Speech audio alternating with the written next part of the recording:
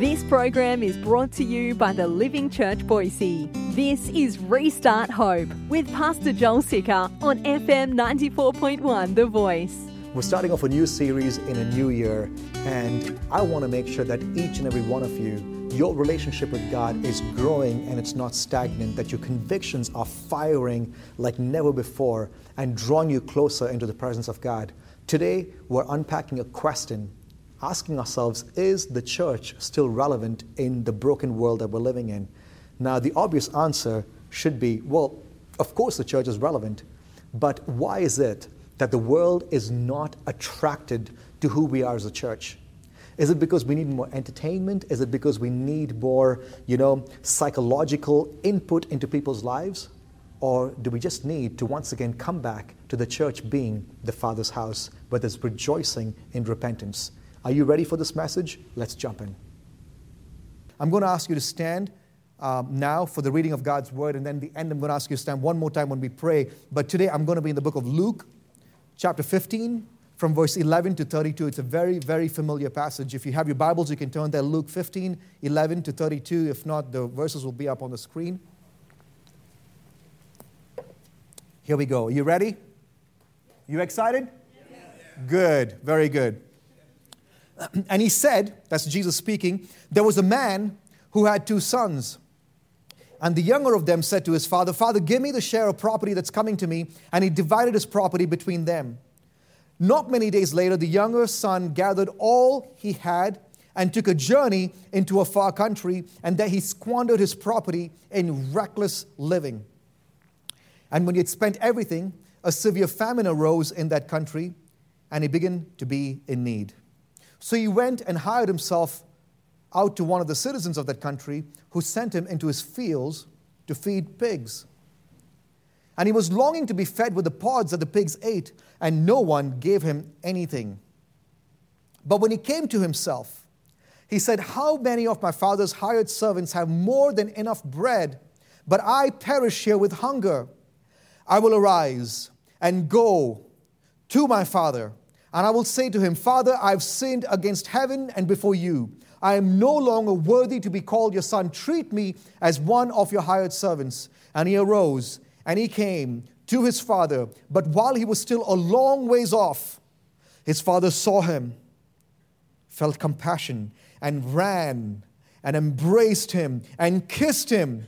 And the son said to him, 'Father, I've sinned against heaven and before you. I am no longer worthy to be called your son.' But the father said to his servants, 'Quickly, bring the best robe, put it on him, put a ring on his hand and shoes on his feet, and bring the fattened calf and kill it, and let us eat and celebrate. For my son was dead, and he's alive again. He was lost and is found.' And they began to celebrate. Now, his older son was in the field. And as he came and drew near to the house, he heard. They could not stop what was happening in the house. He heard it. There was without a shadow of a doubt there was something happening in that house. There was something happening, and people outside could hear it. And he heard the music, and he heard the dancing. And he called one of the servants, and he asked what these things meant.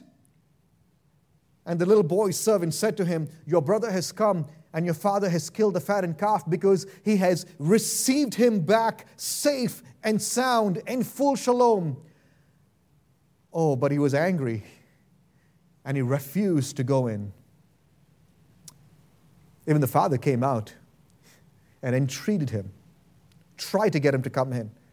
But he answered his father, 'Look, these many years I've served you, and I never disobeyed your command. Yet you never gave me a young goat that I might celebrate with my friends.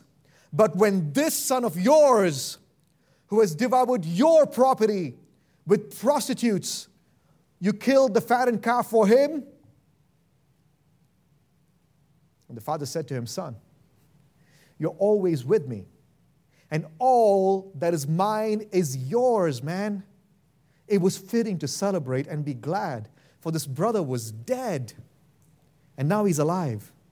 He was lost, and now he's found.'" I want to talk to you tonight on the question, is the church still relevant? And while you remain standing, it's quite possible that you just heard this passage being read. You saw it up on the screen. You see it in your Bibles and you wonder, I don't see that question being posed in this parable that Jesus is sharing. Is the church still relevant? We talk about two brothers. We're talking about father's love. We always focus the story on the prodigal son who's run away and squandered the father's wealth. And how can you insert this question into this passage? Is the church still relevant? And I want to ask you a question. What do you do when it's no longer sons that are prodigal, but the church has gone astray? The church is squandering the blessings of God. And today, it's needed and necessary, it's a must that we talk about the prodigal church. What do you do when the church is so prodigal and gone that we've started entertaining the prodigals and we find no sense of relevance in the world? And we're spending extravagant money to please them and entertain them instead of causing them to weep and mourn and repent. What do you do when the church is bringing in, appointing, hiring, applauding, promoting the older brother? And the church has become a religious tomb that does not know how to dance and rejoice at repentance. Oh, this question very much is posed in this parable. Is the church still relevant? At one point it was, but is it still relevant? And don't think I'm only going to be talking about the church, because I know that you're not pastors and church planters and preachers, but it still pertains to you because you are a part of the church. And you need to ask yourself, are you relevant in a church? Or are you a prodigal? Are you squandering the blessings of God? Are you a self-righteous bigot who does not know how to dance at the sight of repentance? Let's pray, because we need the Holy Spirit to move tonight. God, you've done it before, and I pray that you do it again. Holy, mighty, awesome God that you are. Please, O Lord, make us holy like you are holy. Help us to walk in your ways tonight. Strip away the facade of Christianity. Strip away the plastic, fake Christianity. Break us down tonight, O Lord. Humble us tonight, O Lord. Let tonight be a night where revival begins. There is a need for the church. The church needs to be present in today's world, but let's be truly a church that's been washed by your word, that's married to you and faithful to you, Jesus, not to the world. And I pray that you would do this in this place tonight, in Jesus' name. Amen. Please be seated. The story is told of two brothers and a father. Very few characters. I like stories with few characters because it makes it less complicated. But you know how you take a less complicated story and make it complicated? You have Jesus tell it. Because immediately it gets so profound and beautiful and deep and rich. It's such a simple story. And yet it's a story that really connects on so many different dimensions and levels. Here's a young man who's related, he's kin, he's family, he's blood. He's not just a friend, he's not just adopted. He is blood, he's kin. And he severs this relationship with his father. He cuts it off from his brother. And he goes to his dad and he says, in essence, I wish you were dead. I'm not going to wait till you're dead. I want my stuff now. Give it to me. He disrespects his dad. His dad doesn't bat an eye. His dad doesn't sit down and give him a talking. Man, if my son ever did that to me, boy, he's going to hear 5 sermons. Right? Where's my son? They hear from me every single week. But in this particular parable, the father gives it to him. And when you look around the world today, there are people who have the blessings of God. There are people who have talents, man. The world, oh my gosh, the talents in the world, it just blows my mind. Because God has blessed us. Our God is a creative God. I mean, our God is so awesome that He created humor. But there are people who don't give that glory to God. They don't recognize God. But they take the blessings and they go and they squander it on their own selfish passions. But now a believer or the church is not without fault when it comes to this. Because even in the church today, we see when believers have taken the blessings of God, but we really aren't submitting to the true shepherd who is Jesus. And we're doing our own thing. And we find in today's context, the church has gone prodigal, the church has gone rogue. Can I get an amen? If you've not seen the church go rogue, you either are fooling yourself or you're blind.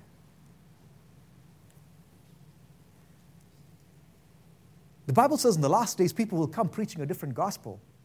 The different gospel doesn't say Jesus is not God, man. They will talk about Jesus, but they will present a different Jesus from what the Bible talks about. They will present a Jesus that we'll dive into it, but this is a Jesus that's off, that's wrong. And I've heard this false gospel in this valley. I've visited churches that are growing, that are full, that are plenty. Very trustworthy looking older white men who are pastors. False gospel. And the church has gone prodigal. I dare you to go to churches and wait and watch how many minutes it takes for them to start talking about a building fund or a project they're raising money for. No, we've gotten too used to it. Churches have become another business. And I know I'm speaking to a church. I know. But what we call church today is not the church that we see in the Bible. The church has gone rogue. The church is the prodigal son today. They've taken the blessings and they want it the way they want it, when they want it. They want to spend the money in the way they choose to. They want to do what they think is best. They're not listening to the chief shepherd who is Jesus. The church is not innocent in this. The word prodigal means spending money or resources freely and recklessly, wastefully, extravagant. And I actually, when I've spoken to other pastors on this, they say, we need to be extravagant in the way we spend because grace is extravagant. Ooh, the way to twist the gospel, man. You know, churches used to be when a guy would go and evangelize, begin to disciple people, and then those disciples begin to evangelize and disciple more people, and more people, and more people, and the church was formed. Not putting out a job search for someone from across the country to move over here who have no clue about who you are, and he's going to care for your soul. What kind of a shepherd is that? A shepherd knows a sheep by name. No. Today we have hirelings. We have gunslingers. Oh no, this ministry is dying. Hire a guy who can come, who can play a guitar. That's not a worship leader, man. That's a prodigal church. If this message doesn't connect with you, 50 years from now, they listen to this and your grandchildren will be like, why, Dad, why didn't you listen to this guy? Because this is true. The church has gone prodigal. What is a church? Church has been a fixture in civilization over the past generations and decades. In every culture, you find a history of a church. Over there in India, man, you have the Marthoma church that was planted by the disciple Thomas himself. And it's beautiful how throughout history in different cultures, you see church in some way, shape, or form. But the Bible says that the church is a body. In Colossians chapter 1, verse 17, it says that it's a body.